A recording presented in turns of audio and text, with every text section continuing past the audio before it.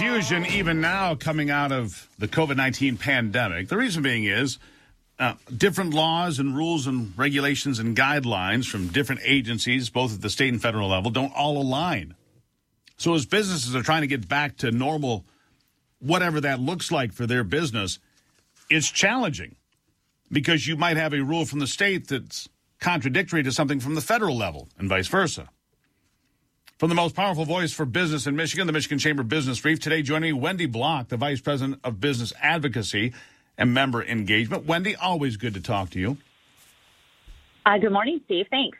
Good to have you. I mean, there is confusion, and so because there's confusion, some companies don't know, should we do this, should we not do that? I mean, there's a series of laws that were put into place at the state level, certainly, in 2020, updated once or twice, that don't comport exactly with what's being said by the CDC and others that have some control over what we do. There's confusion, right? Yeah, there sure is. So going back to 2020, kind of that year we all want to forget, Michigan put a series of laws into place regarding employers and employees. And one of those laws said that employers cannot take adverse employment action against their employees if they need to stay home because they're either quarantining or isolating.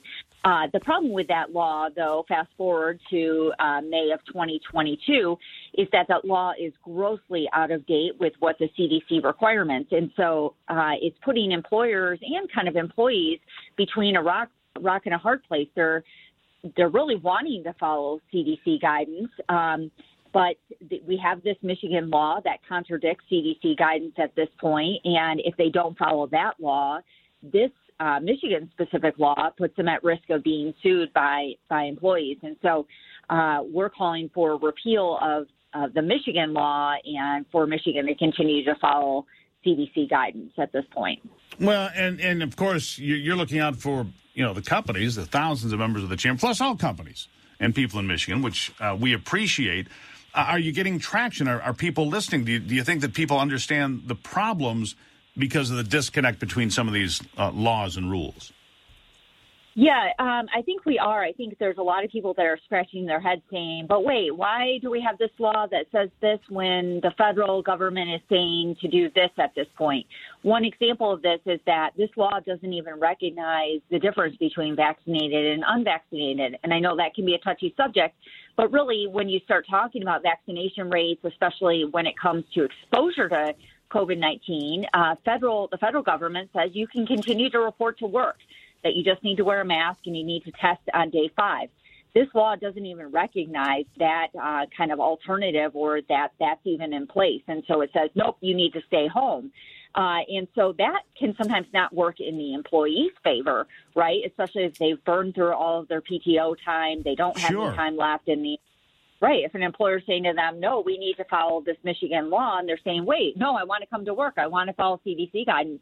And the employer who is trying to play it safe, they don't want to get sued. They're saying, no, sorry, my hands are tied on this. You need to stay home for the full 10 days. So that's one example. And I think there's a lot of people out there who recognize that repealing this law is not only kind of beneficial to the employer and the business community, but also benefit to employees who want to just, follow the science. They don't want to be stuck at home for 10 days needlessly without any pay. I guess I'll be a little jaded here on the other side of the coin on this one. I mean, we've all met employees along the way that might want to game the system a little bit and say, oh, I was exposed. I've got to stay home for 10 days. When the employer's like, no, I need you to come into the office. Well, I'd love to, but gosh, I just can't.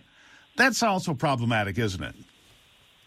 It is. And, this law that we're talking about says to employers that they can't take any sort of adverse employment action against an employee if they choose to stay home or they do stay home because of exposure or because they have COVID. And, that is good on one hand. We don't want people to get fired because they have COVID. Agreed. But there are other laws in place that kind of protect those things as well, including our state-specific OSHA law. So even without this, employees do have some protections, and employers do continue to have a duty to keep a safe and hazard-free workplace. But I guess more to your point, if an employee wants to game the system, they're probably going to find ways. But we don't want to create a situation where you're putting everyone between a rock and a hard place. Right, and so that just underscores the need to streamline these rules, laws, and guidelines so that everybody's on the same page and everybody knows what the rules are and they know what's allowed and what isn't. That seems like a pretty simple ask, really, and so hopefully we can get some traction here. So I guess you're appealing, again, to the state lawmakers to say, listen, can we do something to clean up these guidelines, right? Yeah, that's exactly right. So last week, a House committee had a hearing on these bills. I think both sides of the aisle realized that what we have in place right now really doesn't make a lot of sense. It isn't really workable for employees and employees. We are hoping for a vote soon on those bills in committee and that they will go to the full House for consideration and then on to the Senate and hopefully on to the governor's desk. And hopefully on to being normal again. Yeah, just on to being normal again. Wouldn't that be nice? Wendy Block, she is the Vice President, Business Advocacy, Member Engagement at the Michigan Chamber of Commerce. Wendy, as always, thank you for being here. Yeah, thank you, Steve. Really appreciate it. There you have it. You can always find out more, by the way. And I tell you this, every company I've had in Michigan has always been a member of the Chamber because of, the kind of support they give to business, plus the resources that you have with an organization that has thousands of members. The resources you have, questions to be answered, other things you wouldn't normally think about potentially.